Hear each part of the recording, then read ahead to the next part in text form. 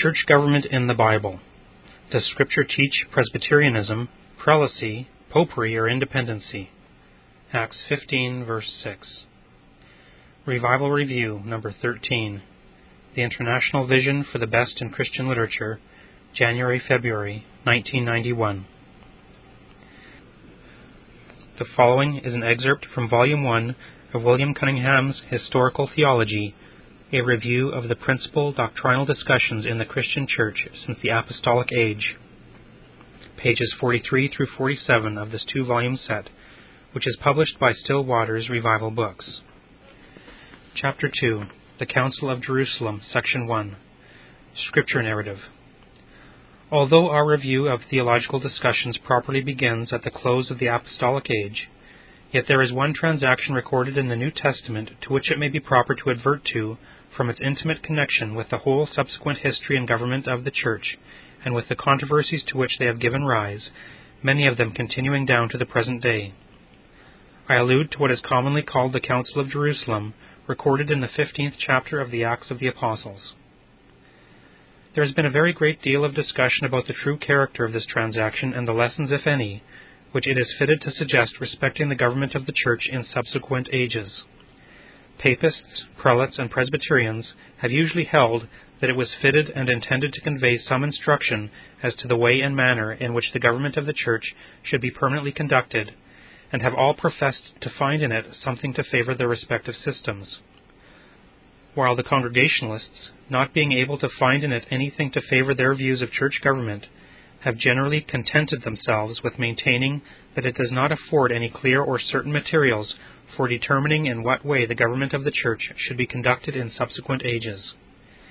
Papists, finding it recorded here that Peter took a prominent part in the discussion which arose upon this occasion, adduce the narrative as a proof that he acted then, was entitled to act, and was recognized as entitled to act as the vicar of Christ and the head of the Church. Prelatists, finding that several centuries afterwards the notion was broached that James was appointed by the Apostles Bishop of Jerusalem, professed to get scriptural evidence of this fancy in the prominent part which he took in the discussion. There is not in the narrative a trace of any superiority in office or jurisdiction on the part of Peter or James, so that the substance of the popish argument is virtually this: Peter spoke first, and therefore he was superior in authority and jurisdiction to the other apostles, while the prelatic argument is, James spoke last, and gave shape to the decision of the council, and therefore he was diocesan bishop, and as such superior in some respects even to the apostles. This, of course, is sheer trifling, and the only question of real importance or difficulty connected with this matter lies between the Presbyterians and the Congregationalists or Independents. The Congregationalists usually contend that this transaction was so peculiar and extraordinary as to afford no pattern or precedent for the disposal of theological controversies and the regulation of ecclesiastical affairs in subsequent ages and in ordinary circumstances, while the Presbyterians deny this and allege that it affords a warrant for the general substance of some of the leading features of Presbyterian church government. The question whether or not the transaction was so peculiar and extraordinary as to afford no model or precedent for the subsequent government of the Church is virtually identical with this one: whether the apostles acted in this matter as inspired and infallible expounders of the will of God, or simply as the ordinary office-bearers of the Church, using the ordinary means of ascertaining the divine will and enjoying the ordinary guidance and influences of His Spirit. Presbyterians contend that there are plain indications in the New Testament that the apostles sometimes acted in the administration of ecclesiastical affairs, not as inspired men directed by the infallible guidance of the Spirit, which they enjoyed in declaring truth and in organizing the Church, but simply as ordinary office-bearers in cooperation with other elders, and more especially that they acted in this capacity merely in this case. And Congregationalists, not absolutely denying and yet not prepared to admit that they never acted in the administration of ecclesiastical affairs without infallible guidance, strenuously contend that in this case they acted under the influence of immediate supernatural inspiration, which infallibly guided them to a right decision, and that therefore it affords no model or precedent for the Church in future times. It seems very manifest from the whole scope and strain of the narrative that the apostles did not act here as inspired and infallible men, but simply as ordinary ecclesiastical office-bearers in conjunction with the elders and ordinary pastors. Had it been the purpose of God to settle the controversy which arose about the necessity of circumcision by an inspired and fallible decision, The apostles might have at once decided it without meeting and without discussion of any kind. Or any one of them might have done so in the exercise of his apostolic authority and confirmed his decision by the signs of an apostle. Paul himself might have done so at Antioch without the matter being brought up to Jerusalem at all. This was not done. The matter was brought up to the church at Jerusalem. The apostles and elders assembled to deliberate upon it publicly in the presence of the people, and we are expressly told that much disputing took place regarding it when they were assembled to decide it. The apostles who took part in the discussion, in place of at once declaring authoritatively what was the mind and will of God regarding it, formally argued the question upon grounds derived at once from God's providential dealings and from statements of Scripture. In this way and by this process, they carried conviction to the understandings of all who heard them, so that they concurred at length in a unanimous decision.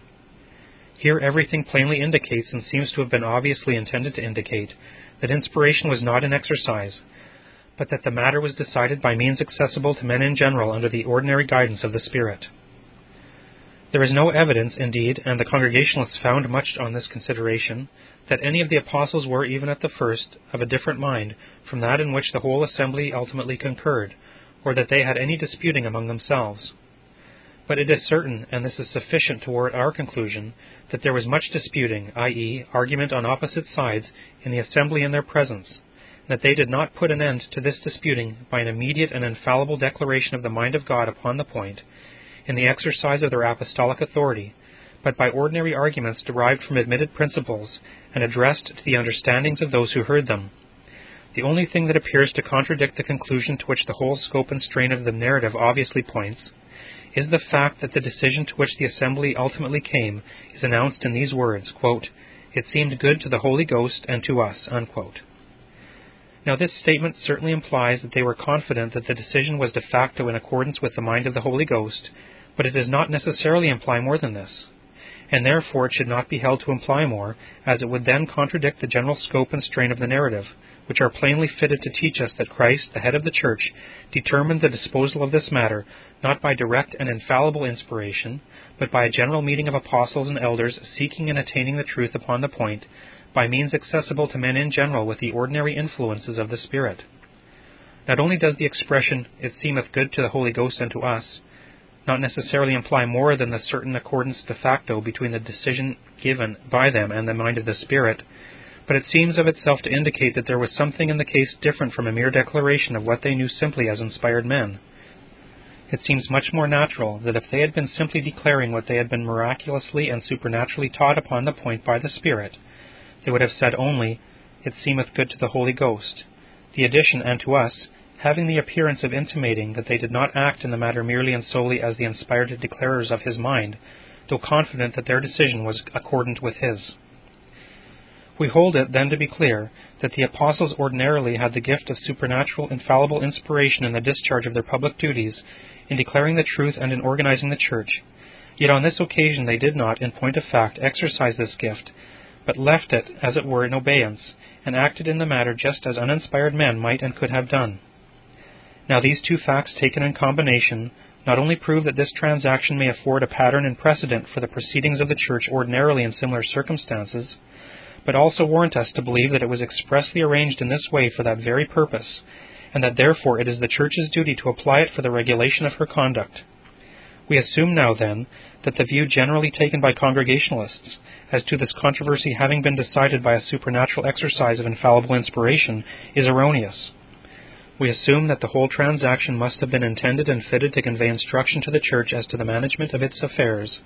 and that these affairs are to be managed by what is revealed in Scripture as Presbyterian Church government. That last phrase being added by the editor. Other Still Waters Revival Books Classics. Messiah the Prince, or the Mediatorial Dominion of Jesus Christ, by William Symington. Christ's Second Coming, Will It Be Premillennial?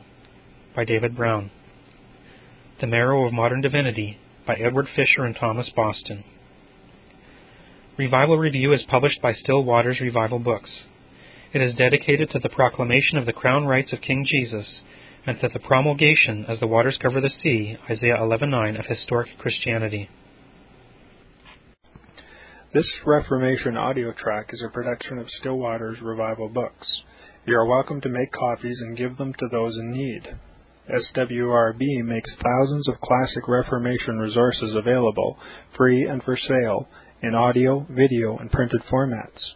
It is likely that the sermon or book that you just listened to is also available on cassette or video, or as a printed book or booklet. Our many free resources, as well as our complete mail-order catalog, containing thousands of classic and contemporary Puritan and Reformed books, tapes, and videos at great discounts, is on the web at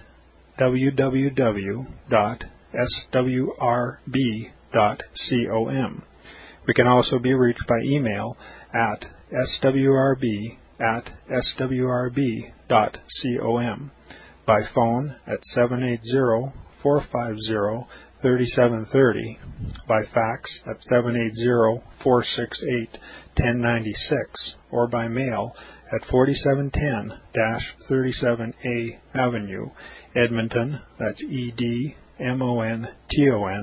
Alberta, abbreviated capital A, capital B, Canada, T6L3T5. You may also request a free printed catalog.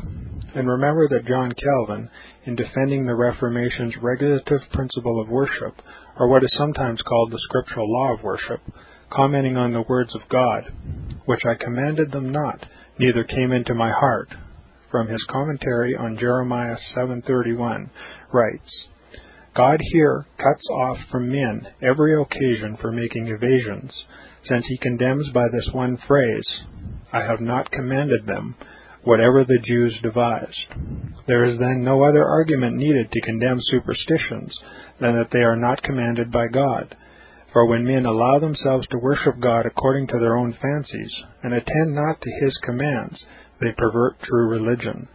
And if this principle was adopted by the Papists, all those fictitious modes of worship in which they absurdly exercise themselves would fall to the ground. It is indeed a horrible thing for the Papists to seek to discharge their duties towards God by performing their own superstitions.